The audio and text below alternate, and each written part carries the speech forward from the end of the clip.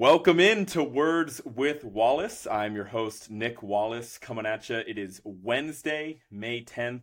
We're about 24 hours out from one of the worst Celtics losses, certainly in recent memory here. Has the Celtics in a brutal spot, down 3-2 to the Philadelphia 76ers. So had to bring in my guy, RJ Rosazza. It's an emergency situation. He was going to come on either way, but frankly, I couldn't be more pleased to have him on to help me reconcile what the hell we just watched last night, where the Celtics go from here. But let's kick it over to RJ. RJ, how you doing?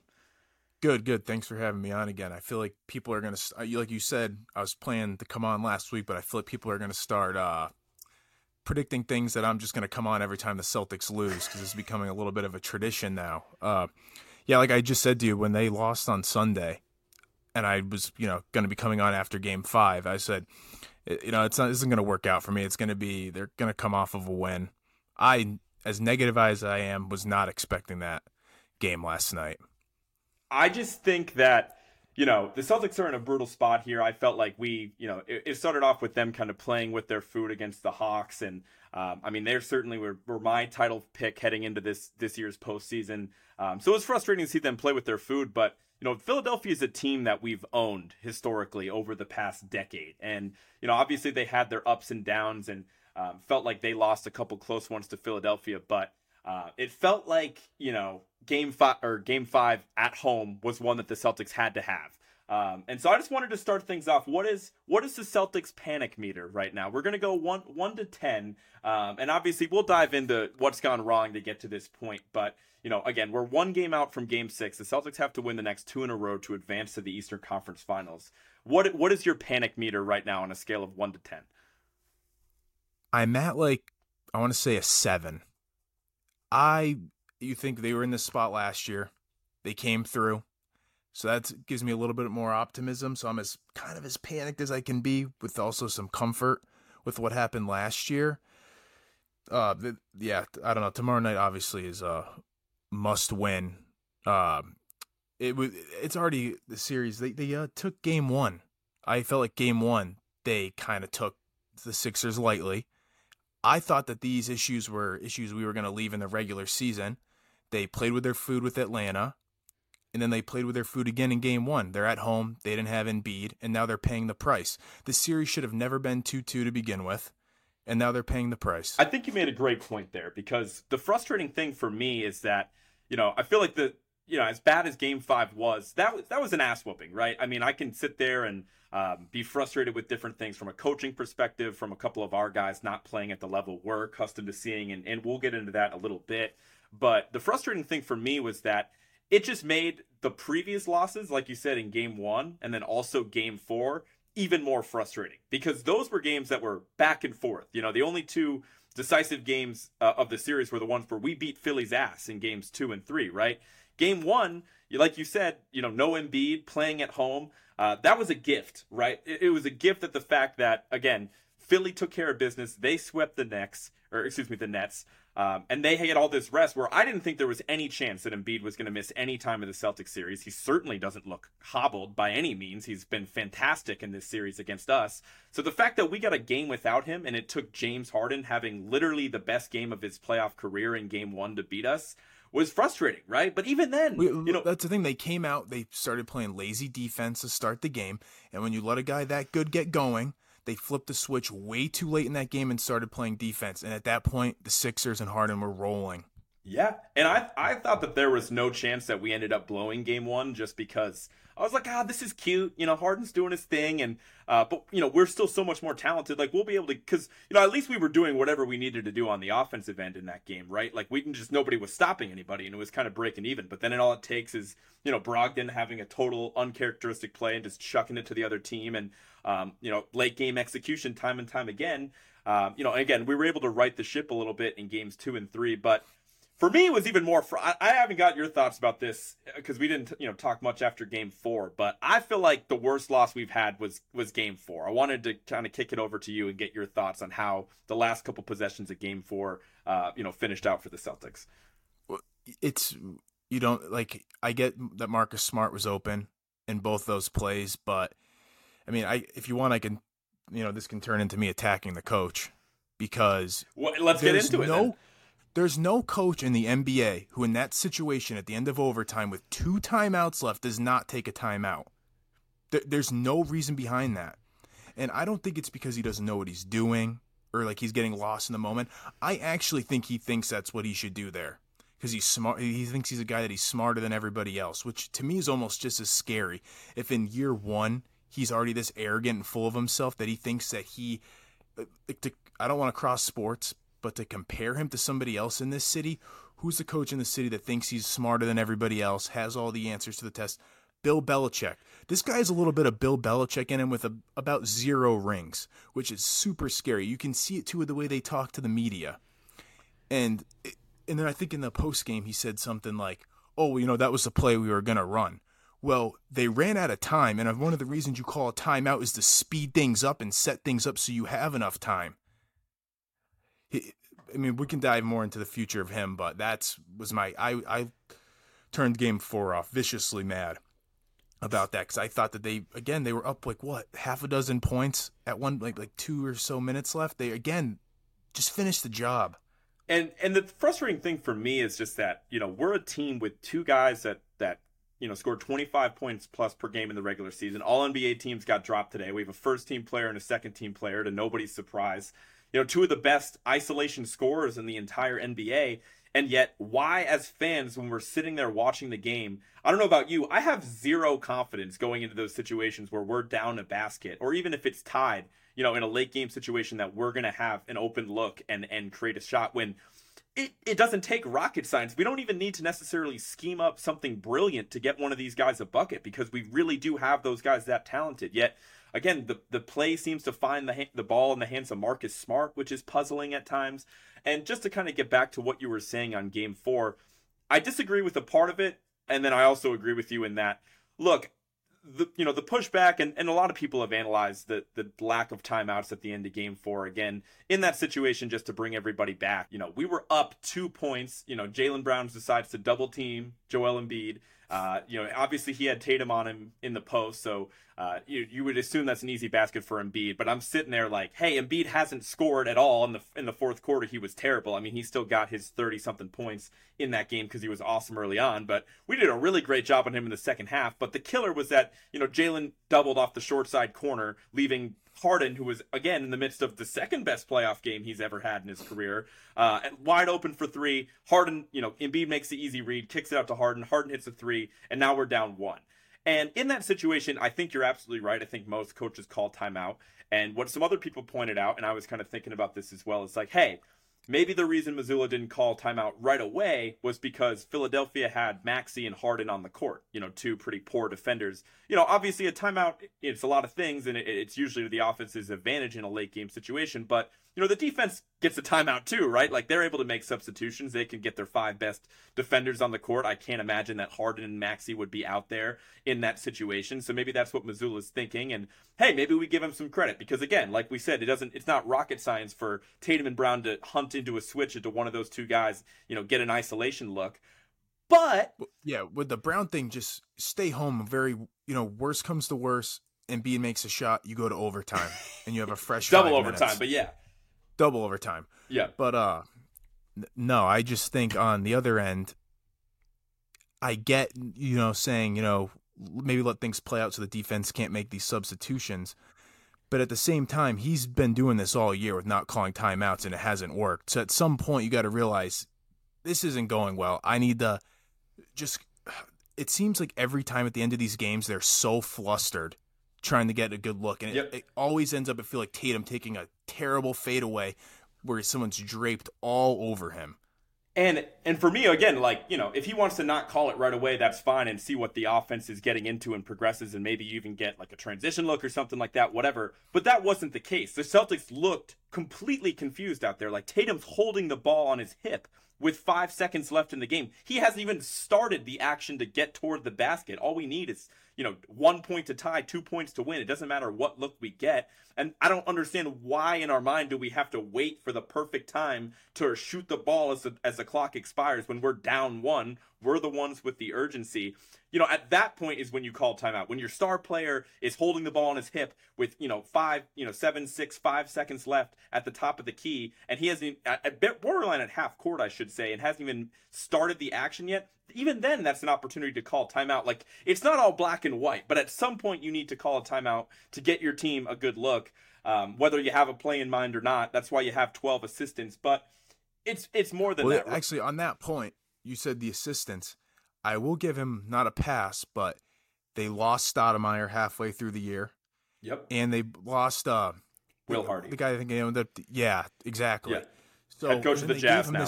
Yep. So they gave him this contract extension, which we talked about when I was on a couple months ago. And I thought maybe they're giving it to him just to show the guys in the locker room, like, this is your guy going forward.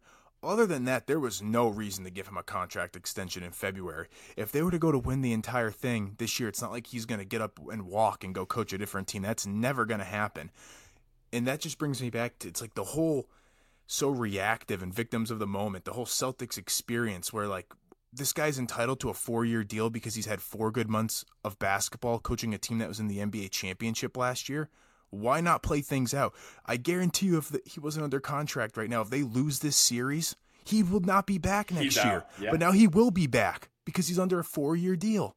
And just like when Stevens left, he was under contract, and they moved him to the front office because they didn't just want to let him go, and then they're still paying him while he's under contract. I don't get it. I think... I don't know. I don't understand. I don't think either. Wick's a bad owner, but I really just, I think that decision was just, I don't get the positives to it. And I think that's a great point because, we're sitting here, and I think the reason that we both jumped to coaching, and I don't want to put words in your mouth or anything like that, is I think in terms of, like, the individual performances from our guys, like, obviously it's, it's variable, right? Like, it's game to game. It's playoffs are difficult. Guys are going to have good games. Guys are going to have bad games. But we know for a fact we're a better team than what we were last year. And we also, I'm not seeing anybody, like, fall apart. We're not having a Jordan Poole-esque meltdown from anybody on our team. Like, sure, the production from Derek White this series compared to last series is noticeable, in my opinion. Sure, I would like to see a little bit more impact from Rob Williams in the minutes that he does play. I know his minutes are reduced from what we had seen from him during last year's postseason run. But we have the same guys, if not more guys, because Brogdon's been a bright spot, right? And so it's easy for us to, like, again, we've both been honest about evaluating coaching, especially in the NBA. It's difficult, right? They're hard conversations to have.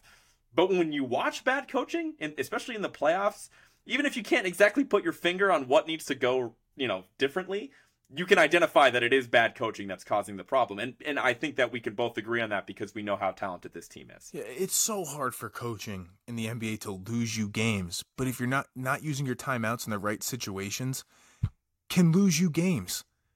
Like, you could make the argument that they lost game 4 because of the coach. Obviously, it's not all him. Like you said, Brown went off of Harden, tried to help with Embiid. That's not really the coach's problem. You brought up Robert Williams. He's been, let's be honest, he's been absolutely, other than the fact that him being active means that we don't have to watch Luke Cornett play basketball, he's been borderline useless all series. And this is a guy that we hear all regular season, got to make sure he's healthy come playoff time. What's it matter? Because he's not doing anything to impact the series. He can't come in, he can't guard Embiid. He either gets beat or gets himself in foul trouble. He can't shoot the basketball, so he doesn't work in with the offense. I don't see the upside with this guy at all. All the fanboys like, Time Lord. The last 4 years, like, this hype train. The hype train is dead. It's done. He's either not going to be healthy, or when he is healthy, he's not going to be good enough for your basketball team. Well, I think that's the difference, is that last year he was good enough for our basketball team. He was, like, he was obviously banged up even throughout the playoff run. He would, like, basically played what felt like every other game during those. I think he was out for most of the Bucks series too, which I feel like doesn't get talked about enough. But either way, like, you felt his impact on the defensive end. And again, to compare and contrast what we saw from last year, last year we were everybody's title pick. We were the nerds' title pick because we had this basically a statistical anomaly of a defense. Like, it was that off the radar good defensively as a team. That everybody was picking us to win because we were just holding teams to insanely poor offensive showings each and every night, whether it was in the regular season or throughout the first couple rounds. Like, that's gone. We're getting by on our offense. I think even of a couple games ago or earlier this week, we were ranked as the best offense in the playoffs, which is great, and that makes sense. But we can't have both. We still have the same personnel. It's not like we've slipped in a poor defender into our rotation that can be hunted. Like, that's not the case at all. So I just, I'm right there with you. Like, for whatever reason, maybe it is a Rob thing and it mostly falls on his shoulders. But again, I can't help but feel like there's something schematic about what we're doing, and maybe it's a lack of adjustments. But to me, I feel like the Harden or and Embiid it could just be an intensity issue, especially coming out the gate. And the biggest player, if we're not gonna keep killing the coach, biggest player I have an issue with is Tatum. And I think we've heard the saying before, sometimes a team takes form of like their best player. And when he comes out the gate like he did last night, and he's like 0 points or 0 for 6, 0 for 7 from the field to start, like, he's got to get going early because it's killing them. They were behind all last night. And when they got it, it's too late. And then my issue is then Brown gets hot.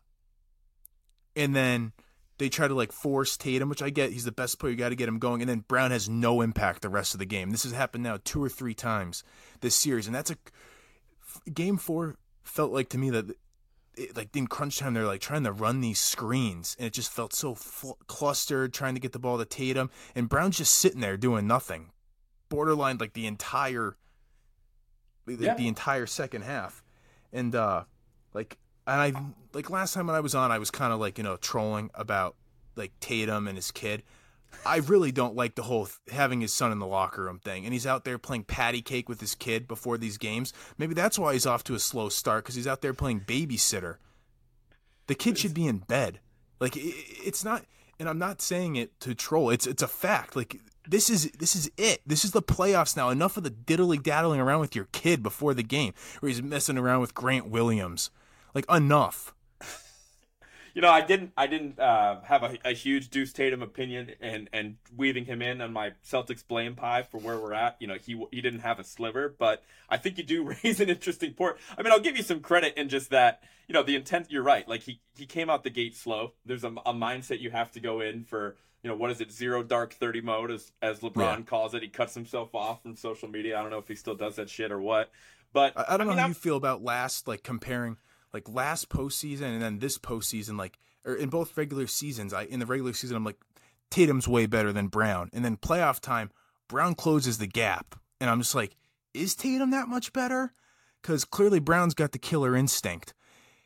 So I don't know. I mean, I think the frustrating thing is, like, look, I could honestly care less about a debate. Like, I'm with you and I see that, but I don't even care about debates like that. I think the frustrating thing is, like, and again, I think it comes back into, when we see our offense go stagnant, or you see a guy like Brown who had a huge quarter early on in some of these games and then just kind of disappears in the fourth quarter.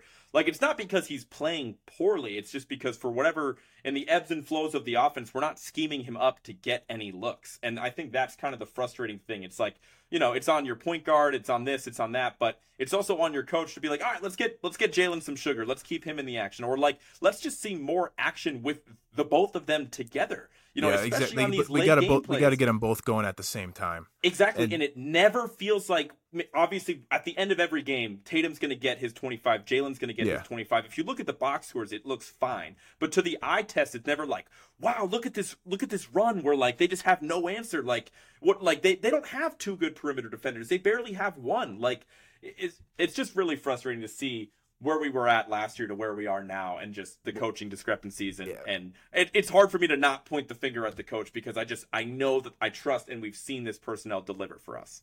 One of the adjustments that I would like to make before game 6 is don't let the hot hand get cold. If the hot hand gets cold by shooting the basketball and he just starts missing shots, but don't let a guy just, like you were just saying, don't let a guy just cool off because he's not getting the ball, which has been happening. Yep. Yeah, that's one of the things I'd like to see changed in Game 6. And honestly, after watching last game and Horford just, 0 for 7 from 3? Yep. I would be quicker to pull the trigger. If he's not making his shots, try and mix something up. Whether you go smaller, you try and get one of these Sam Hauser guys, Peyton Pritchard guy going. Sometimes you need that in a series. You need that the Lakers got it from Walker? Yeah, a couple nights ago. Sometimes you just need a random spark from the bench. And if Horford's not making his threes, let's be honest, he can play as good as defense as he wants on Embiid. at this rate, I'm like, no one's going to stop him. It's Yeah. everybody else that we got to worry about. Yeah, I mean, the only good positive thing I can say about that of what I've seen from Missoula in this series in particular is, he hasn't gone to the double big lineup as much just because of the Philly matchup, which I appreciate. And I think that has been a positive. But like, yeah, if Rob isn't hitting it, or if Al isn't hitting his shots, I feel like that could have been a bigger Rob Williams game, because at least he's a better lob threat. At least he's going to, move a little bit quicker. Maybe in the isolation situation in Embiid, he's not going to be able to, hold up as well. But as a rim protector, I think it'll be better. And I think it's less of just, whatever body is on Embiid, and more of a schematic approach of how we're, going to be blitzing the pick and roll off of Harden and Embiid, because I just feel like that's what they go to, right? It's not, simple works in the NBA when you have a player, two players as good as Harden and Embiid. And it's telling that Harden has had zero playoff success in his entire career, and he gets matched up against a team with, three guards that were in the all defensive team conversation, and we can't seem to slow him down. There obviously has to be something.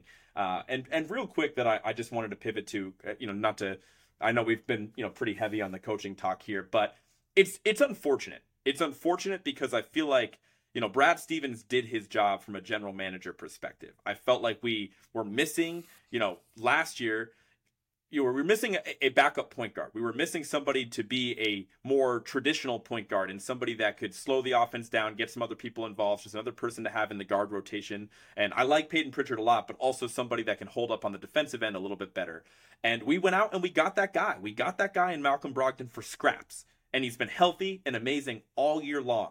And as a roster, I feel like we're more complete than every other team.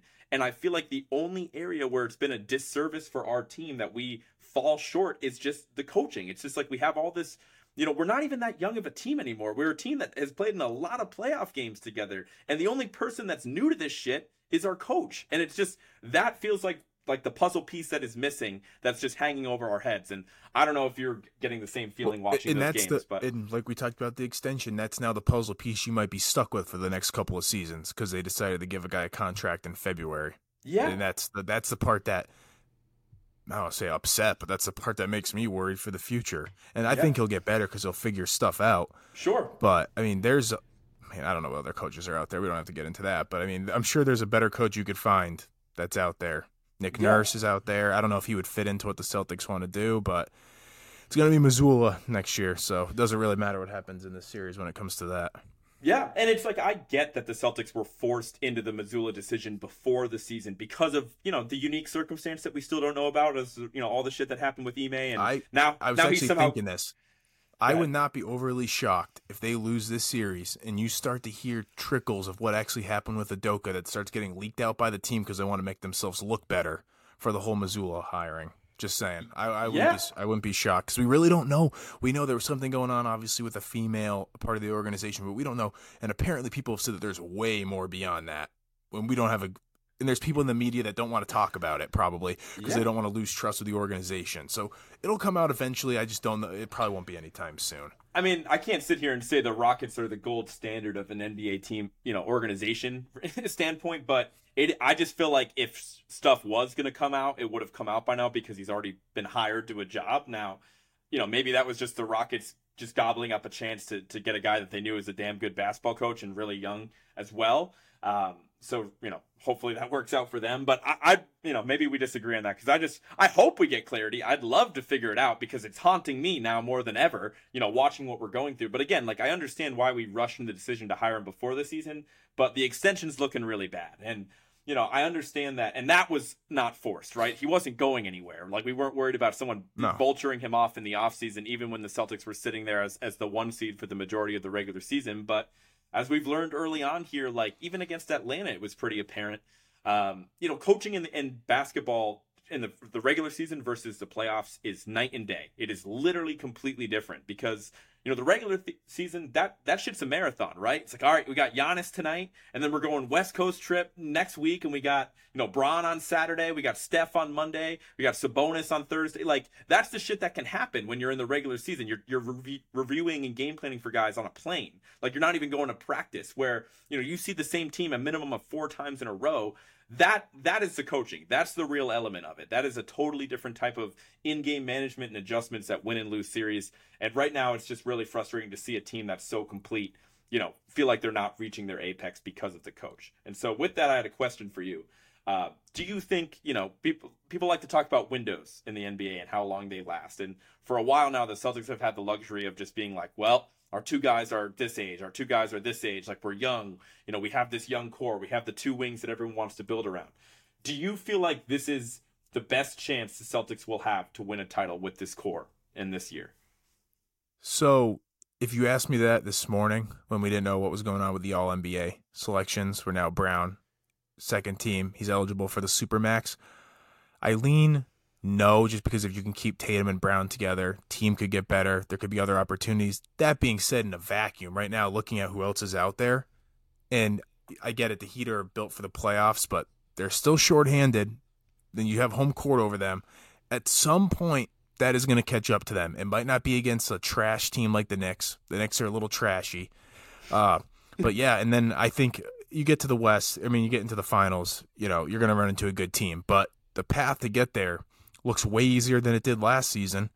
And to go down to Philadelphia would just be, well, do you get any comfort that Philadelphia has choked in the past? Or do you feel like you're seeing a different Philly team? Like this is not the same Philadelphia team, that something's switched in them, whether it's, PJ Tucker getting in Embiid's head, or do you still take comfort in that being choked? I mean, that's a great question. I think that this is the best version of Philly that we've seen. I just don't think it's marginally better. There's still such a big talent discrepancy. Like they still have, like you said, PJ Tucker does not scare me in any way, shape, or form. Tobias Harris stinks. Yeah, I mean he's fine. Like he's literally fine. You don't. Those are two guys that you literally like, especially with PJ Tucker. I mean that guy gets a 0 in the box score in the points category more often than not. I understand that that's not by any means his primary responsibility, but like they're still trying to like figure that fifth spot out, as many teams are. Like again, I feel like I've talked about this every episode the past 10 episodes, but like. Phoenix can't figure out their fifth spot. Cleveland couldn't figure out their fifth spot. Like Philly can't figure out their fifth spot. Like Golden State, it tinkers with it. Like it's hard. Like we can't figure out our fifth spot sometimes because we're like, who's more deserving of it? But no matter who Coach Mazzulla lands on, even if it's a guy like Marcus Smart having a bad game, it's like, shit, that's still Marcus Smart. That's a guy that's been in a bunch of playoff games. Like we really can't go wrong. Like we have so much more talent than this Philadelphia team has, and I think in general, if we were maximizing our athleticism and how talented we are on offense with Tatum and Brown, like I just feel like it should be a really poor matchup for Philly too, because I feel like a good coaching staff would be able to hunt guys like Harden and Maxey like easy night and day. That's get the them thing. In the switch. They just these next two games are just one game, depending on what happens tomorrow night. They cannot let Harden get going like the way he has. I believe that just Embiid is not going to beat them. They still have the offensive firepower. Even if Embiid goes and drops 40, I still think the Celtics have the firepower to go win the game. Yeah, but cannot have Harden go put up even. I don't mean, what did he have? Like, did he even have 20 points last game? But he was doing everything. Rebounds, assists. They just can't let Harden. Harden has a lot of like. He's got some laziness in him. We've seen where he just kind of folds. Like it's still in him. They got to bring it out of him because right now he's playing like MVP Harden. They got to bring that inner kind of like, I don't know. They got to bring that out of him. Well, you don't even have to go that far back. Go back to games 2 and 3. He was ass. Yeah, he was exactly. a 2-pack of ass. He looked like Ben Simmons. He was scared. He was getting to the. He was like 1 of 14 at one point. He was getting to the hoop. He passed up a layup. I was like, that dude passed up a layup when a couple years ago he was averaging 36 points a game. Mentally he's not there. And you're right, because Harden is a guy like similar to Anthony Davis in that obviously uber talented, like MVP level talent. But like if you get on them early and slow them down, I can't picture Harden going 0 of 5 to start the game, and then like the announcers talking about after, like, man, but James Harden persevered and he turned it around in the third quarter. You're not going to hear that shit, because that's not the type of player that Harden is. It's very obvious to watch his body language and his effort and his energy. There's a perfect correlation to all that and how many times he's scoring the ball. And so we've gotten 3 good games of Harden, and Harden has won all 3. You're absolutely right. Embiid is going to get his 25, 30 points minimum. Like, he's getting that. And that's fine, because we're not going to be able to stop that guy. He's impossible to stop. But you're absolutely right. I think that stopping Harden is the absolute key before Game 6. And so to put the cherry on the conversation, do they get Do they get the job done? Like, how do you think this plays out? These not to put you on the spot. No, I mean, you touched upon this in the opening, and it was a really good point. And I did some research on this because I was thinking about like it feels so much worse. But like, hey, we have been here before, literally last year, right? Let's just take everyone back to a year ago against the Bucks. We were down 3-2. Game 5 was an awful loss in a totally different way, right? That was in a totally awful loss. If you remember, the Celtics blew a 6-point lead with like a minute 40 left. Including like Giannis bricking a free throw and Bobby Portis getting the offensive rebound, putting it back in. Really, really bad loss, and the team was able to respond. Tatum went nuclear, had easily the best game of his career, especially given the circumstance in Game 6. He scored 46 points. Him and Giannis had that duel. Giannis finished with 44. And then, of course, in Game 7, the Celtics ended up taking care of business, pretty much blowing out the Bucks. In large part because Grant Williams hit like 7 or 8 threes. That shit was nuts. Yeah, that's why I just think it's so important. Home court, if you have home court in Game 7, I personally don't think Philly's going to beat them 3 times in a row. I don't. I still think the Celtics sneak through this series somehow. They win tomorrow night. Anything can happen in a Game 7. You're back at the Garden. You can't lose. What would that be? 3 out of 4 at the Garden? Yeah, that would 5, be bad. 7, and 1. That would be bad. That would be bad. No, I'll still pick the Celtics to win the series. Not very confident. Honest to God, people aren't going to believe. Be positive. Anybody says I'm always negative, clip this. I might have to do it. Just to help out your rep. I wasn't ready for that because I was expecting to have to be the foil and talk about how I still think the Celtics can win. Maybe I'll be the negative one, man. I don't know. I mean, I think it's genuinely 50-50 because I'll tell you right now, I think if we win Game 6, I think we're winning 7. I don't see us losing at home in Game 7 like you were saying. But I think tomorrow night is going to tell us all we need to know, obviously. And I think I just pray to God we get out to a good start, man. Because if it ends up being in a late game situation and it ends up being close late, I don't have any reason to believe our execution is going to be any better than what we've seen in the previous games. If we're going to beat them, we're going to beat them in the first half of that game. And yeah, it's a 50-50 shot. I mean, I picked the C's to win the title, so I might as well take them to win the series. So I'm not wrong about absolutely everything here, but I think that's a good cherry on top of the Celtics talk here. So with that, let's just move on to the other Eastern Conference series because I think it's important to take a look at why we feel such angst about the Celtics this year because we got the Heat and the Knicks on the other side. So Miami's up 3-1. I wanted just to kick it over to you, RJ. What are your overall thoughts on this series? What have you seen from these two teams here on the other side of the bracket? Well, for one, I feel like it's been a bad watch. We kind of touch on this texting. Haven't enjoyed watching the series in the slightest. The games haven't been close. Knicks aren't a fun watch. Can make the argument the Heat aren't a great watch either. Certainly. I cannot believe that this Knicks team beat the Cavs in 5 games. I think that's a huge detriment on Cleveland. And I listened to the last episode. That doesn't mean they're dead in the water, but really bad look for them. I mean, right now, as we're obviously recording during it, the Knicks are up 18. So it looks like the Knicks are going to force a Game 6. Really? I think it's over in Miami in 6. Yeah, I don't really have a lot to say, but I think Mitchell Robinson looks like he's having a decent game tonight, but I felt like he's been just a stiff out there all series. Hasn't really done much. Randall. I've seen some clips on Randall just being so lazy. Like we talk about being, kind of a bum in you and laziness with Harden. Randall has that too. Yeah. I think this Miami's gonna take it in 6. Yeah, I mean that's good insight. I kind of forgot that they were even on right now. I was planning on watching that back. But yeah, forks in the eyes, definitely the worst, especially compared to these other series. Like we obviously have our team. You get Steph versus LeBron, and then easily the most fun series to watch has been Denver Phoenix. I don't even think you can debate that in terms of like the quality of basketball you're seeing out of those teams. But yeah, I mean, I think I was pretty surprised about it too. It's obviously pretty interesting that it looks like New York's going to be able to pull out Game 5 here. Yep.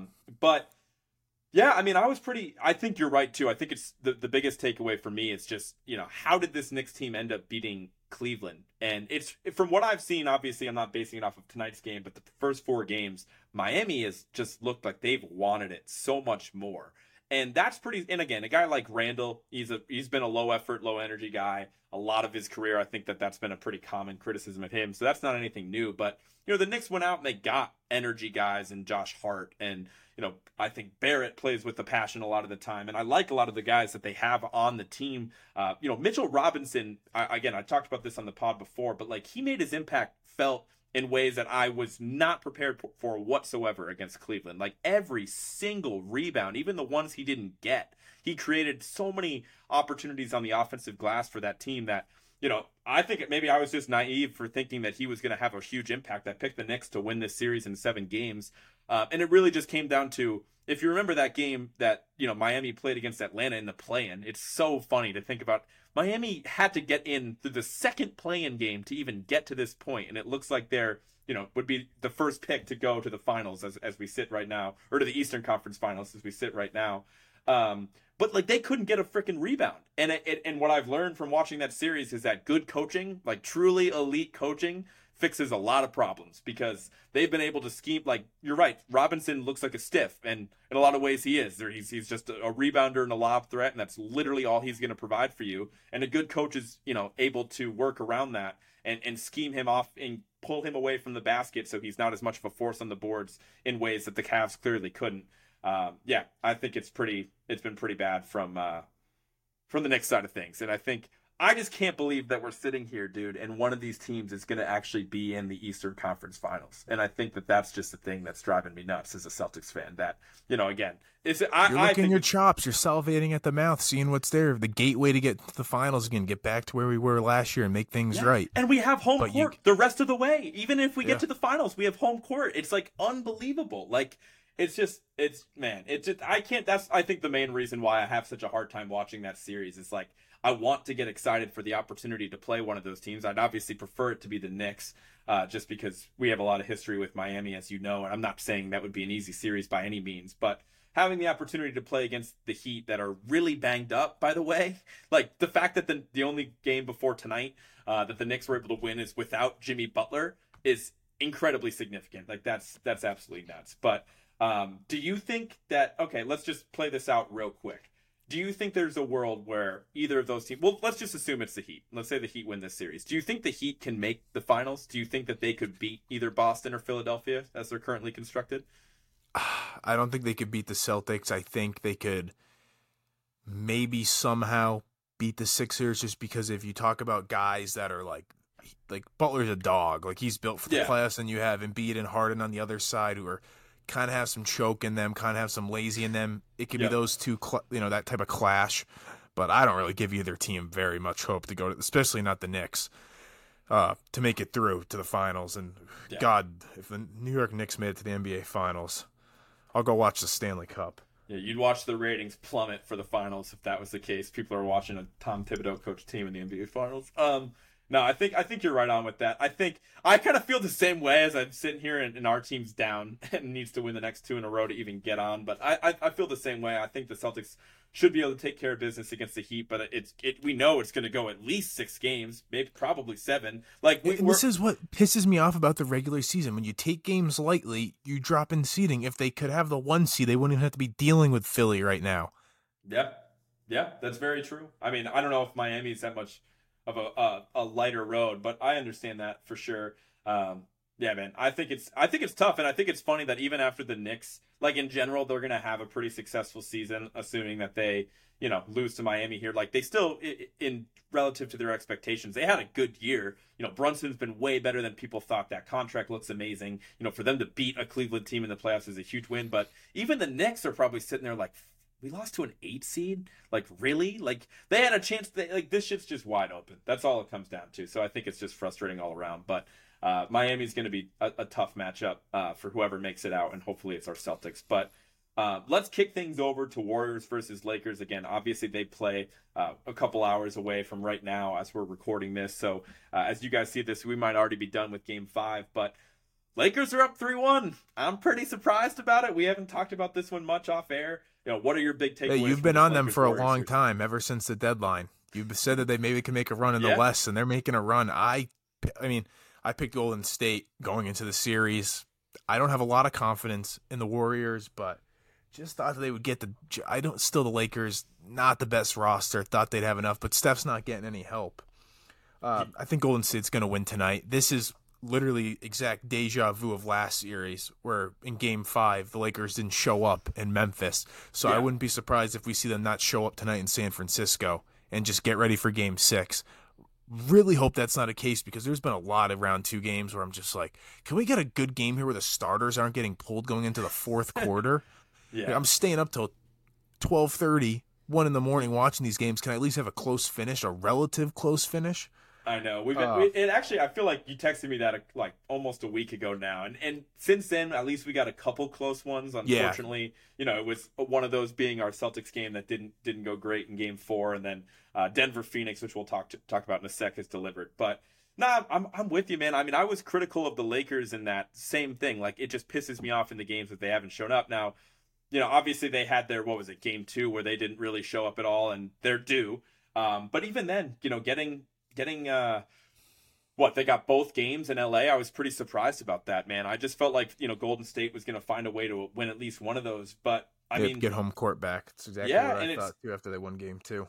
But I don't know if you have strong feelings about this, but I know I do. But the Jordan Poole collapse, I mean, I'm number one. I'm front row. I got a foam finger. It says number Couldn't one happen hater. to a better person, right? I'm thrilled. I feel 0% bad for that guy. I can't believe, again, and I probably sound dumb because I think on the last podcast I said that he was bad in the playoffs last year, and he's light years ahead of what he is this year. Like he was actually, if you look at his stats, he was pretty good. I just feel like actually watching the games, he just had such an ability to do. Like his light was way greener than it should have been because the other dudes on the court with him, like Steph and Clay, giving him so much spacing, and literally him he really does play like he's dizzy out there. He's so erratic that it didn't feel sustainable as it was happening. And even against Boston, he hit some crazy shots. Remember, I think he hit a half-court shot on us. He banked in at least 4 threes throughout that series. I was like, what the hell is this? I feel like in last game, Kerr pulled the plug on him 2 minutes into the second half when he came in. He was like, no, 10 minutes. I don't see if he's not making the 3 ball. And he had 2 actually really good looks in the first quarter when he came in. And I'm someone that actually took his over 1.5 threes going into that game. And I'm like, oh, he's got 2 good looks to start. And it was then he just rotted on the bench in the second half. But he's one of those guys that be careful and you're going to shoot your way to the Shanghai Sharks if you're not going to be able to do anything else. So, well, that's the other reason I don't feel bad for this guy. It's people are out here saying they feel bad for the guy. I'm like, dude, he already got his money. He can't. I'd love to see him on the. Got the bag. Yeah. And that's the thing. It's look, I know the Warriors are going to spend whatever they're going to spend, right? Their owner has no. The salary cap doesn't exist for Golden State. Maybe it will after these CBA changes that we talked about a couple episodes ago. But they just haven't they're going to pay whatever for him, and I understand why you felt like he was worth paying, but they kind of paid him early. They didn't necessarily have to offer him that extension last year, and now that shit looks horrible. And I think it's just a matter of them having a struggle to match up against the size of the Lakers. But I think the most shocking thing for me, I can't say I'm necessarily surprised about Poole's collapse, but just LeBron hasn't been that great. And even Anthony Davis, I mean, he was on an incredibly consistent, literal every other game stretch of either being awesome or being just absolute shit. I should say on offense, because on defense he's been amazing no matter what, and that's what one thing we have to remember, especially in this series. His defense is probably even more valuable than his offense is. But offensively, he checks out every other game, and he kind of beat that a little bit. And that inconsistency is what separates himself from Jokic, Embiid, Giannis. When he's playing to his full potential, you could say he's just as good as those guys. But if you're going to be invisible every other night, especially in the playoffs, it's. As a betting guy, you could literally just look oh, he went over tonight. Next game, I'm going to take his under. Yeah, and he would have gone over. I think he's gone under the last 2 games, but I think he didn't play a lot in the fourth quarter or something. Their last win, it might have been Game 3, but no, it doesn't really matter. Played. Yeah, he started really good last game, and then he didn't produce as much on offense in the second half, but his presence was still felt. But yeah, man, I mean, I think the Lakers, they really Rob Pelinka was just in a coma there for basically after 2020, after they won their title until the trade deadline. I don't think he made one good decision in that stretch, but he righted a lot of wrongs at the trade deadline. for what he was able to acquire, because it's a team that has flexibility. It's a team that, makes sense. They have multiple options, and they have a coach that's able to work through the options on their, like, how many coaches even get to Lonnie Walker to the point where you press the Lonnie Walker button and it actually works out? Like they have guys like Austin Reeves and Rui Hachimura and, Troy Brown Jr. that doesn't play that much and whatever, and even Malik Beasley that just collects dust on their bench. Like, the fact that they even got to the point where Lonnie Walker was on the floor to have the moment and it worked out in the fourth quarter, where I think he had 15 points in the fourth quarter. That's what we're referring to here. It's impressive. They got a coach that's pulling all the right strings, and they got a roster. I was down on him like the majority of the year, but I mean, it's hard to really give a coach a lot of credit for a LeBron driven team, but he's not shooting them in the foot. And like, sometimes you just got to stay out of the way. And he's doing that. Yep. Absolutely. But the one player I wanted to touch on with the Warriors is, you had said probably right before the playoffs with like the Warriors need Wiggins, and he's back, but they need him to be effective. He's been pretty bad this series, and last game he had probably multiple good looks for three, missed it, and now to me he's starting to get into that like Andrew Wiggins before he came to the Warriors, where he doesn't look. I don't love his body language right now. He doesn't look very confident. There was a couple times I gave him the ball, his hands weren't ready. You have no shot to win this series if he keeps playing the way he plays. Yeah, for me, I think you can. Wiggins has such a wide range of outcomes. You can certainly push some of the blame on here, and I wouldn't necessarily say that you're wrong. Just for me, I just think that Wiggins was perfect in the role that he was in, as being like at best a tertiary option and a rebound and a hustle guy, and then he just kind of got rewarded for his ability to run the floor. And I think he does. To give him credit, I think the way he moves in the Warriors system and the way he's kind of picked up on their schemes, obviously he's been there a little while now, is impressive. But I don't really expect him to knock down those shots. But a guy I expect to knock down the shots is Klay. Like, again, like I kind of saw the demise of Poole coming, but Klay took some awful shots at the end of Game 4. And he's got a pretty green light. So, for him to be able to take widely, considered awful shots, they must be pretty terrible. And they were. And he just hasn't been the guy that, I was kind of penciling in, because he was one of the few sure things for them this season. Steph and Klay were as good as advertised during the regular season. And he was basically reinvented himself compared to where he was even during the postseason last year. That's why it was frustrating as, Celtics fans that were watching this team beat us, and Wiggins is the second best player on it. But it's interesting. I don't know what strings Golden State has to pull. I'm absolutely with you on thinking that they should take care of business tonight. I'd be completely shocked if the Lakers suddenly decide to give 100%, several games in a row here and win 3 in a row against Golden State. I don't see that happening. But again, like similar sentiment to the Celtics feeling, it's for them, it all hinges on Game 6 and what they're able to do in LA before bringing it back to home court for Game 7. So, with that, I think that brings us to the very last series that we have going on right here. Nuggets versus Suns. Denver's up 3-2 in this series. What have you been seeing from this one, RJ? It's been the Jokic show, and I think you sent in the notes, it's Jokic versus Booker and Durant. And what I'll say for Booker and Durant, I feel like they're, no matter what, they're going to be on an island by themselves. I think Jokic can at least have some comfortability that he's going to always have at least somewhat of help, most likely, whether it's Gordon, Porter, especially Jamal Murray, where I don't see where that third scorer, any type of like being efficient on offense is going to come for Phoenix. Yeah. And I'll give him credit. Booker and Durant, especially Booker, have shot the lights out of the ball and have kept them in this series.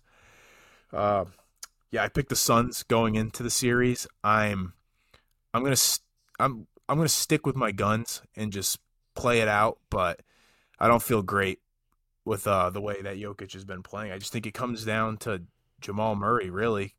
And he's had the reason I give the Suns still a chance to come back from 3-2 is just because Murray's had a couple stinkers. And I know last night he might have finished with like 19, but a lot of those points were in garbage time. He had 2 points at half. So if Phoenix takes care of business tomorrow night, and you get to Game 7 where anything can happen, and Murray goes cold, and Michael Porter's not hitting the shots he was hitting last night, Denver could be in trouble. And then if Booker starts hitting the shots he was a couple of games ago, Phoenix could come out on top. It's a really close series. Kind of just sticking with my guns here, but Denver's probably the safer choice, especially up 3-2.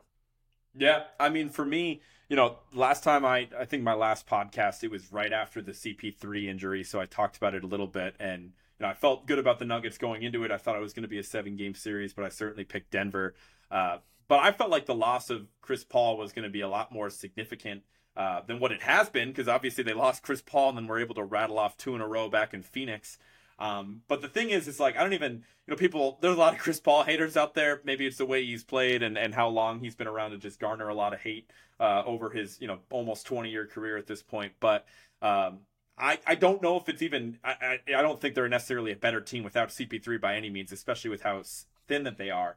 But when Booker and Durant play as good as they did, and mainly Booker, like, Booker hasn't missed in 3 games. I wish I had done a better job of preparing the stats, but I think at one point they had mentioned, and it wasn't last game, it was the game before, so during game 4, the announcers had mentioned that Booker was 35 of his last 42 shots, and then he went on to make another 3 shots in a row, so he was 38 of 45 at one point. Like, and he's taking mid-range pull-ups, 3-point shots, motion shots, isolation step backs. Like, his bag is deep. He's taking difficult shots, and he's lights out. Even last night, he was lights out. Now, and Durant's been good. Don't get me wrong. I think that there's still another level he can get to. He's certainly played better in those 2 wins in Phoenix than he had the first 2 games of the series. But I just can't. I'm really confident that Denver's going to find a way to win. One of these next 2 games here. I'd be really shocked if they don't, because it's going to take. Like what Booker is doing is so good. It's like, I know he's sustained it longer than anyone would think. It literally is not sustainable anymore. And Jokic just seems like the safest bet in basketball. Like, I think the best game of the entire playoffs that we've seen so far, especially from a neutral fan perspective. And again, I am a neutral fan of these teams. I think we were texting during it, but that was game 4 where Booker and Durant, I think they combined for like 86 points or something like that, and Jokic finished with 53. Like, for him to get to, like, he's not even like a score first player, and I'm not just saying that to suck the guy off here. Like, he genuinely is a playmaker first. He does everything too. He's a beast. Whether it's, I mean, he's so good. Where I hate to keep bringing up betting, where the recorded triple-double is almost even money, which is crazy. And he's scoring through contact. He's getting to the line. It would be if there's a team that doesn't end up, if the Celtics don't end up coming through, I would be pulling for Denver to go win the whole thing with Jokic. I think that'd be a really cool story.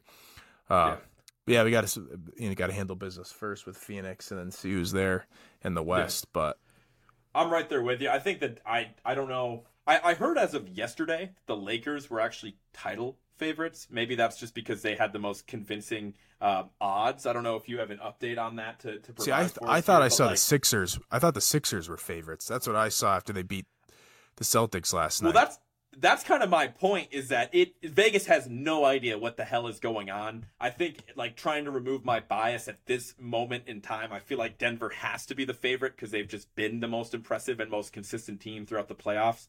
And you could make the argument that if they get through Phoenix, either the Lakers or the Warriors are a less talented team than Phoenix. So we'll see, man. I think Denver continues to take care of business. But I think we've kind of already hinted on this, but who are your picks, man? The kind of zooming out, looking at the playoffs at this moment in time. Again, it's May 10th.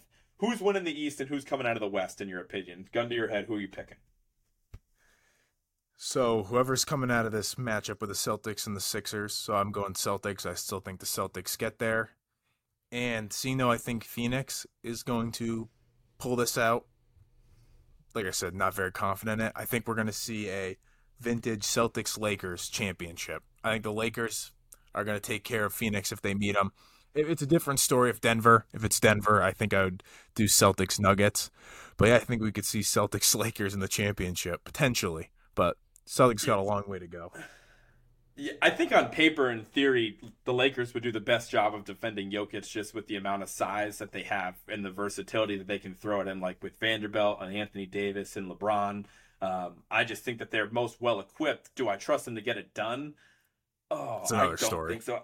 I'm just thinking about if it ends up being Celtics Lakers, like how not mentally ready I am, because like all the confidence that I had about our team has just been slow. Like it's just been a steep training decline ever since whatever the first Atlanta win was. And maybe I'm just too close to the situation and I can't remove my bias. But like, I would just hate to run into a Lakers team that we were just praising how well they're pulling the strings.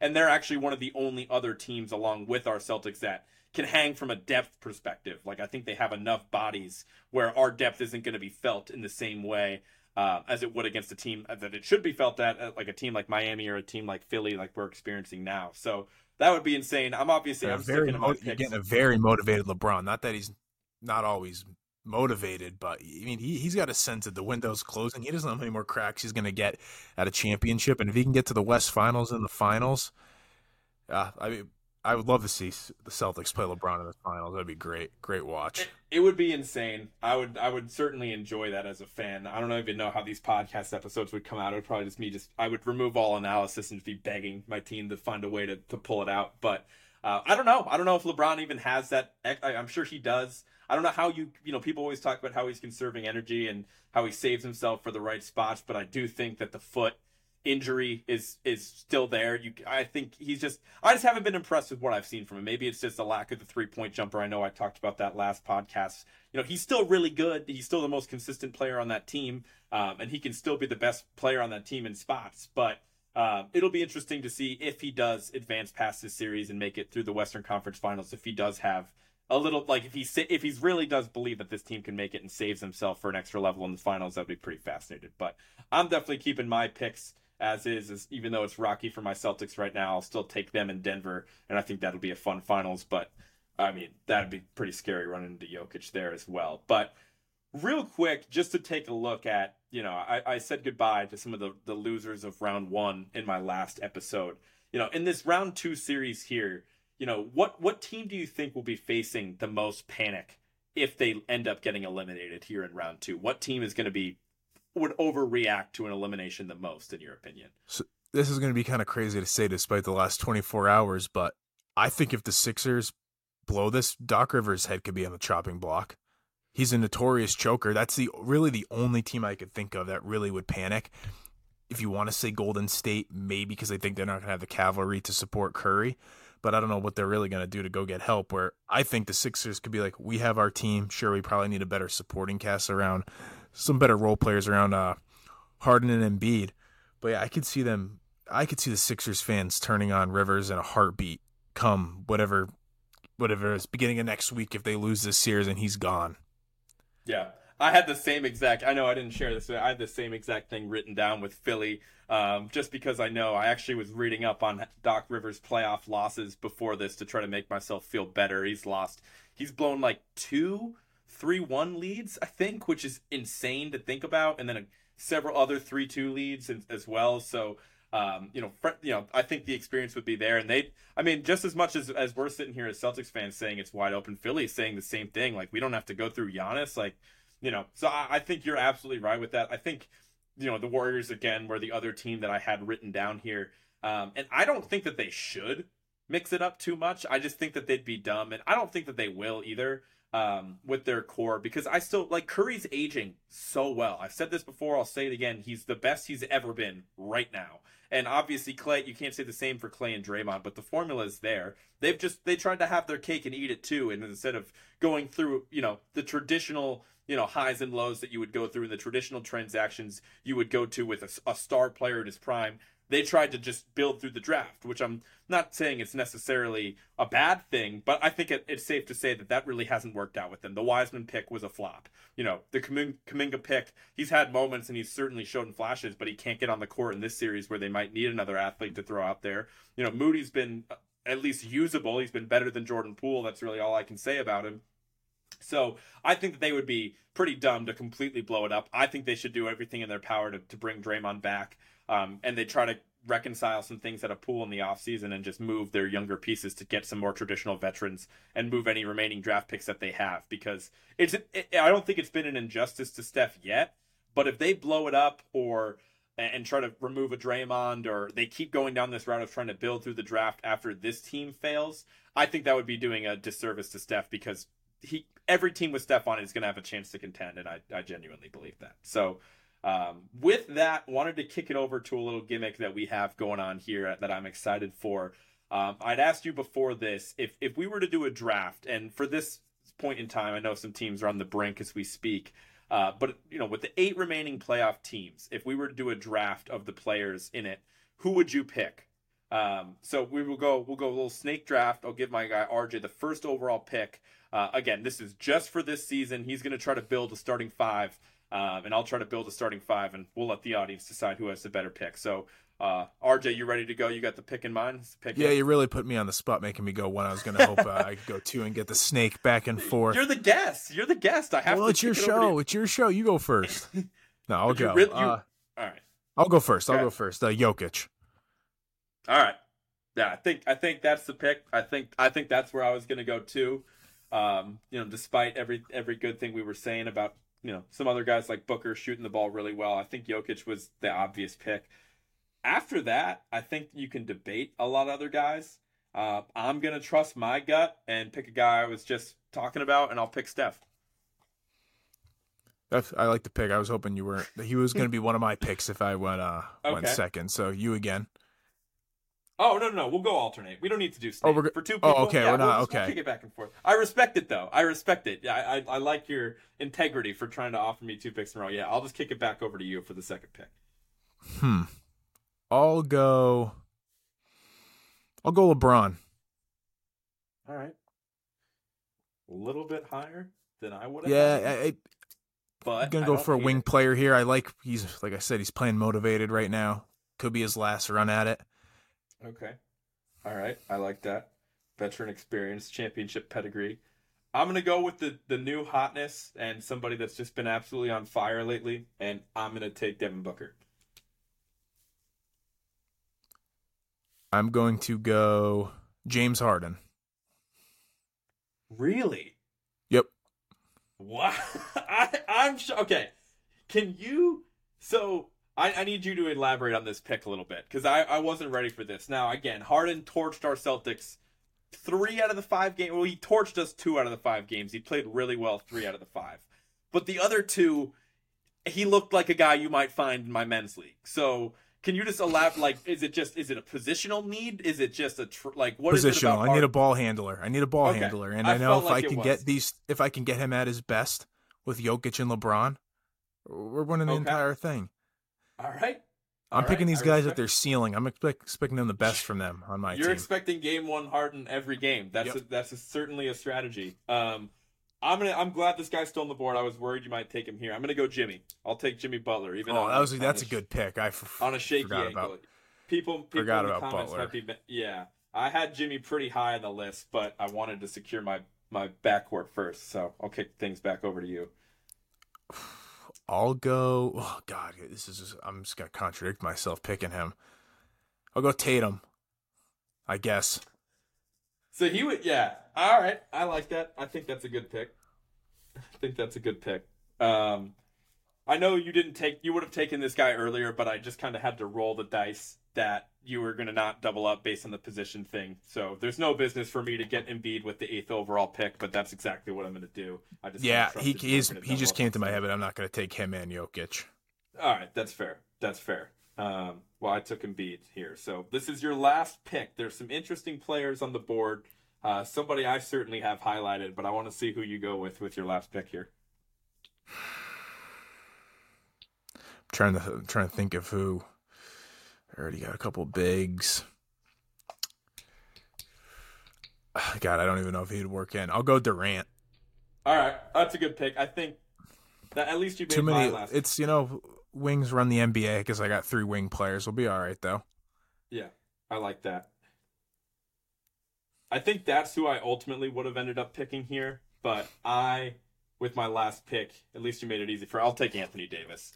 Now I have a couple bigs with Embiid and AD, but I think Embiid I know Anthony Davis a couple years ago was very adamant about not wanting to play the 5, and he's proceeded to play the 5 every single time he's on the floor ever since. But I do feel pretty good about that. So just to recap, all right, RJ's team was Jokic, LeBron, Harden, Tatum, and Durant.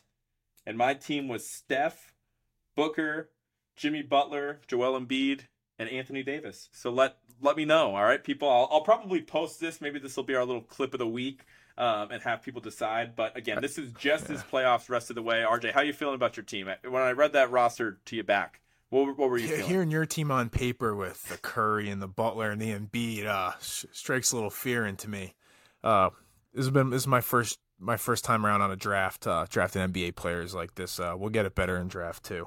Yeah, he basically waved the white flag.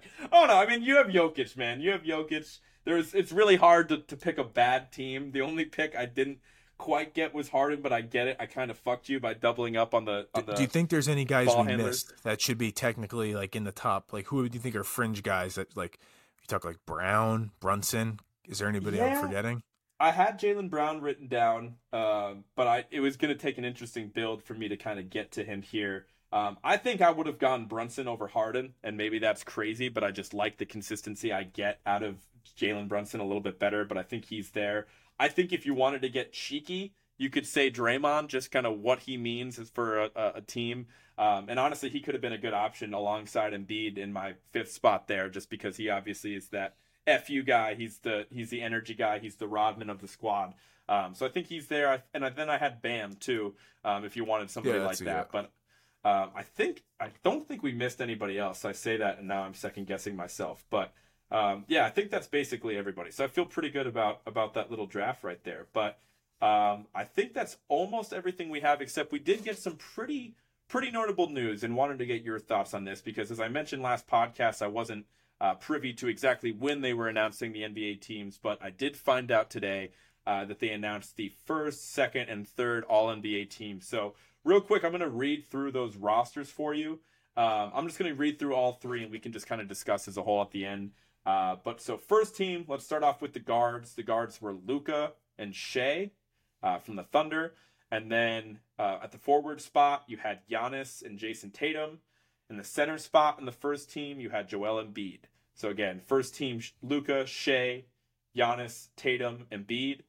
Second team in the guard spot, you had Steph Curry and Donovan Mitchell. Forwards, you had Jimmy Butler and Jaylen Brown. Center spot, you have Jokic. Again, second team, Steph, Mitchell, Jimmy, Jaylen, and Jokic. And then finally, the third team, you have Damian Lillard, De'Aaron Fox, Julius Randle, LeBron James, and Sabonis. Again, Lillard, Fox, Randle, LeBron, and Sabonis. So when I read all those lists to you, what jumps out to you the most? So I think when you went over your all NBA teams, did you have Davis in there over LeBron? So I wanted to. Now again, we should remind everyone too that again, the reason why I read the positions is because this is going to be the last year where it is the positions come into play. When we're picking these All-NBA teams, there needs to be 2 guards, 2 forwards, and a center. I feel like Anthony Davis has been the better Laker all year. I feel like he's been, the better Laker for the most part in the playoffs. But because he played the center spot most of the year, from what I could tell, I put LeBron on my third team, and I did not put Anthony Davis because I felt like at the center position, Anthony Davis, he obviously didn't have a better season than Jokic or Embiid, and I didn't think he had a better season than Sabonis either. But I think a couple people did try to sneak him in and vote for him at the forward spot, though. So I saw Mitchell was complaining on Twitter that he got second team. Obviously got bumped because of SGA. I don't know where I would go there. I get that OKC had an okay year. I like guys that have played meaningful basketball all season, like Mitchell. That's why I would honestly, I'd put Brunson in over Lillard. Meaningful basketball all season. Lillard didn't really play any games that meant anything all season. Yep. I know we had monster numbers, but you're going to put up those numbers when you're playing on a trash team. Yep. I thought I just think Brunson had a better season than Lillard, because then you talk about, you got to factor in wins, what the team did, and maybe they don't factor that in, but at least in my personal opinion, I would go Brunson over Lillard. That's the only one that really jumps out to me. And then I think we talked about Butler earlier too, which just I don't know, just felt like he had a down year. Didn't really expect him to get thrown in there. He's had a great postseason, but didn't exactly see him coming into the All NBA teams. Yeah, I think that's a good thought on Shea and Mitchell. Just to kind of quickly compare to my picks, just to remind everybody here, the only real, I think I had it mostly spot on. The only changes that I noticed from my NBA picks and the actual NBA teams is that I had Steph on first team and he ended up on second team. So basically, I had swapped Shea and Steph on the first and second team. That was kind of a big change there. And then the only other spot that I saw was I actually had Lauri Markkanen instead of Jimmy Butler, which just sounds absolutely ridiculous when you think about the postseason and how much we've had to talk about Jimmy because of how amazing he's been the past couple weeks. But I mean, I kind of stand by that. To be honest with you, I did think Jimmy played in a little bit less games than what he ended up with. I think he ended up with 64 games, which, just to remind everybody, he wouldn't even be eligible if it was next year, because next year you have to play in at least 65 games, and it is going to be a positionless system. So I feel pretty... I still feel like Lauri Markkanen deserved it. I know he played in more games than Jimmy. Looking back, I probably should have put Jimmy on my third team over Julius Randle, but, he ended up getting slotted at the third team. So I was pretty much spot on. So needless to say, I don't really have any big problems with it. I mean, certainly the biggest name that was snubbed from any of these teams, and I know the guard position was tough, but it was Ja Morant, right? I mean, he ended up on... Memphis was the second seed in the West. He had really good stats, basically on par with what we had seen the previous season, in which he won Most Improved, and he was an All-NBA team selection. And he did end up finishing around 61 games, I want to say. Did you feel like he was a snub, RJ? I think it depends if you take into account, obviously, the games missed and everything that happened off the court. I'm not a voter. I don't know what they take into account.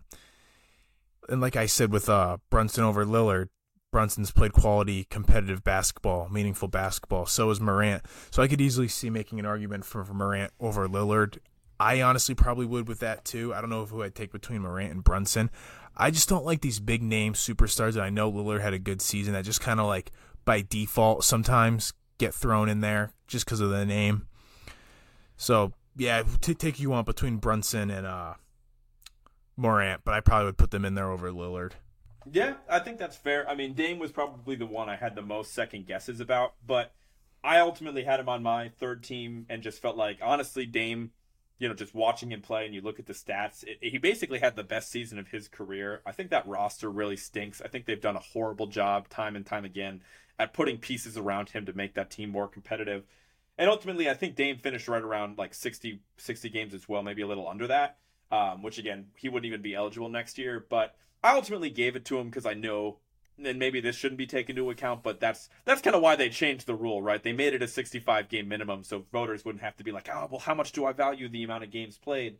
But I felt like because the team basically shut him down because they were unapologetically tanking toward the end of the season, that wasn't Dame's decision. I'm sure he's a guy that he's super competitive. He wants to play. I just felt like that shouldn't be held against him with just – I ultimately – ended up not valuing the number of games. I put Steph on my first team because I felt like he was obviously a top 2 guard in the NBA, very clearly the best he's ever been, and I ended up putting Dame on third team because I felt like he was deserving of that. But I did find it funny that Ja missed it. Obviously, I'm not a Ja guy, but he essentially would have been eligible for a Supermax extension. I'm not 100% sure if he has an opportunity to get that next year if he makes an All-NBA team. I'm not entirely sure. Yeah, so I wonder, how does that work with Brown? So, do they have to give him the contract extension this offseason?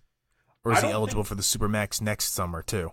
Yeah, that's or does when a guy like Morant, if a guy hits free agency, if he's unrestricted, can you not give him the Supermax anymore? I don't know. Yeah, that's a good thought. I mean, I think there is a decently large window to offer somebody the Supermax afterward. I think it's like I think you have within 2 years, I want to say. I think it also obviously depends that, when their contract is up. Now, in the case of Jaylen Brown, his contract isn't up until the end of next season.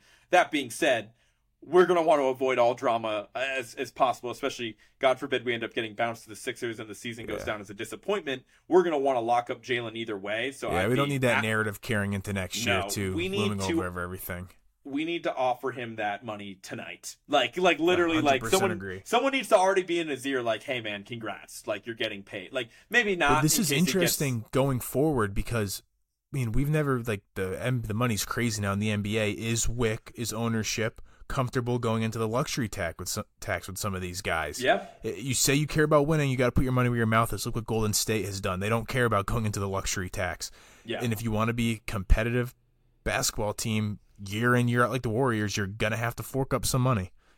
Especially with last year's title team for the Warriors. Like, that team doesn't happen unless like every piece was so valuable that they had, and they needed an owner that could not given a single shit about how much money they were paying. Like that, you can't afford a guy like an extra Wiggins, like a guy that you didn't even draft, to come in your building and go over the salary cap to pay his exorbitant number. Because that's part of the reason he was so cheap, is that Minneapolis basically asked the guy if he was going to work hard, and he said yes, and then they gave him a contract extension, and then immediately he stunk, and people didn't want him in Minneapolis anymore. But that being said, I think that's a good point. I mean, the Celtics need to do it. If they don't, I will literally, I'll question my fandom of the team if we don't offer Jalen the Supermax, but I really won't. I'll be a fan of this stupid team until the day that I die. That being said, they would be doing an incredible disservice if they don't offer him that money as soon as possible. If they don't offer him one day at the end of this season, assuming there isn't some catastrophic injury that takes place, I'm going to knock on wood right now so everybody hears that, so it's not like I'm jinxing our best or second best player here. But yeah, I think it is interesting. I think that's a good point. I think they shouldn't have any problem going in the Supermax to, giving him the Supermax and going in and paying their guys. I don't know. Maybe you're more bearish on how ownership is going to handle that. I don't know. Do you have any inkling? Do you have a suggestion and feeling that they aren't going to be able to be as money happy and spending happy as they need to be? Do you feel like that heading into this decision and contract year? The only thing I could think of is the Stevens situation, where they had him under contract and probably just didn't want to be paying him for no reason. That's it. I mean, there's nothing else, but haven't been in this situation before. I would just assume that they're going to give him the Supermax. I'm not really that concerned about that. Yeah. You need to keep Tatum happy too, so you could be potentially losing two guys by not giving Brown the contract. So you don't play games, you give it to him come June, whenever they can give these contract extensions out and be done with it. We can stop with this narrative that they're going to trade him or he's going to walk because he doesn't like the city. Let's just stop this summer, and we don't have to go into that next season with that narrative looming around anymore. I'm happy about it. It looks like Jaylen Brown was pretty convincingly, got second team there. I had him at second team. I felt like he was a really easy choice. I know a lot of people put him on third team as well, which I kind of felt weird. I felt like he was an obvious fit for second team with how good the Celtics were. And it really is a 1A, 1B situation in Boston. We know it's not a number one and a number two. It's a 1A, 1B for what it's worth. Like Jalen really is on Tatum's level. I just think Tatum's a little bit more consistent. So I'm happy to see him make this team, and hopefully we can, like you said, put the Jalen contract narrative to bed. But I think with that, RJ, I think we can sign off here. I think we can get on to we thankfully missed Knicks Heat. I'm kidding. I will end up watching that game back at least a little bit here, so I'm informed of what's going on. But we do have Golden State and Lakers starting pretty soon here. That should be a really entertaining game. Any last thoughts for the viewers before I let you go? No, I was just curious if because I don't know about you, but as these days goes on, we're getting closer to the end here of the NBA. I am absolutely dreading the dog days of summer where there is nothing on for sports, and we don't have anything until football in September. So I was wondering if there's, because for me, it's like I'm watching both games, so there's no time for me to like watch any TV shows or movies. Are there any shows or movies that you are interested in watching when you're done, like when the NBA season's pretty much over, even in the finals when there's these off nights? Is there anything you're looking to watch? That's a fantastic question, and I'm actually very excited about this because the only time of the entire year that I watch like an actual TV show is in the summer. I think last summer I basically started Sopranos and finished that up in the fall, which was an incredible watch. Great decision to watch that. I've told I'm like, what are you doing? Just watch it. Like it's, in my opinion, right up there is one of the best shows I've ever watched. Without a doubt. I think that has to be my favorite, especially for that genre. If you're looking for a drama, I think that's up there in The Wire, or like 1A, 1B for me. Obviously comedy's a different route, but I'm really excited. I gotta watch Succession. I've heard so many people talk about Succession. Yeah, I haven't watched it either. I'm worried. HBO's got a lot of good stuff. Like I didn't mean to cut you off there, but like I don't know if you're a fan of Danny McBride at all, but like The Righteous Gemstones is a hilarious dark comedy. Eastbound and Down, Vice Principals are all of his work on HBO the same. All great shows to watch. The episodes aren't too long. There's not a bunch of seasons. So like Vice Principals is 2 seasons. You could run through it. It's a great dark comedy. But no, there really isn't a lot for me out there to watch. Like you say Succession, like I'm at the point where I don't want to start a show that's already had like 6 seasons. You know what I mean? It's like, oh my God, that's a long time. I thought it only had 4. No, I'm just using 6. I think Succession's only like 3 or 4. But like like Sopranos, like that was a big commitment. That's like yeah, 100 something episodes, probably more than that. Well, not probably 100 something's about right. But no, the only thing for me is maybe watch The Mandalorian. I watched the first 2 seasons. It's probably one of the only good products Disney's ever put out with Star Wars. So it's kind of gotten worse, but I'll still watch it. But that's pretty much it for me. Yeah, that's fair. I think that's a good point. I'm a Star Wars guy. I just haven't been like now. Disney's just like they're driving it into the ground. They've put out too many different spin-offs for me to keep straight. The new movies are like the worst thing I've ever watched. It makes me like if I occasionally see a Star Wars movie on the TV, I try to just do everything in my power to block out the new trilogy and be like, those movies don't even exist, and let's just enjoy what I have in front of me. Yeah, no, that's tough. You knew that's how it was going to go when I got bought by Disney. But hey, with that, I'm excited. I am excited to get into some off-season TV watch. I'm excited for Succession. I will keep this podcast going, by the way. I am planning on doing that even in the dog days of summer. I'll have to get creative. We'll have to bring you back, RJ. We'll bring you back probably before that, but we'll definitely have you on in the off-season. We'll probably do some drafts. We'll get you some more reps in so we can do maybe a point guard draft. We'll do ranking the top point guards, ranking each position in the NBA.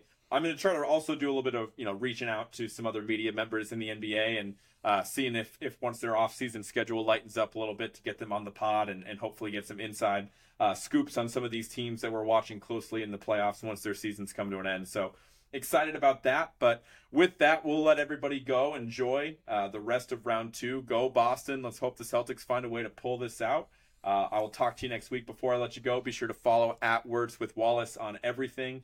Like my man RJ said last time he was on, be sure to rate and review. That helps. Download the episodes. Give me those stars. And I will talk to you guys next week. Peace.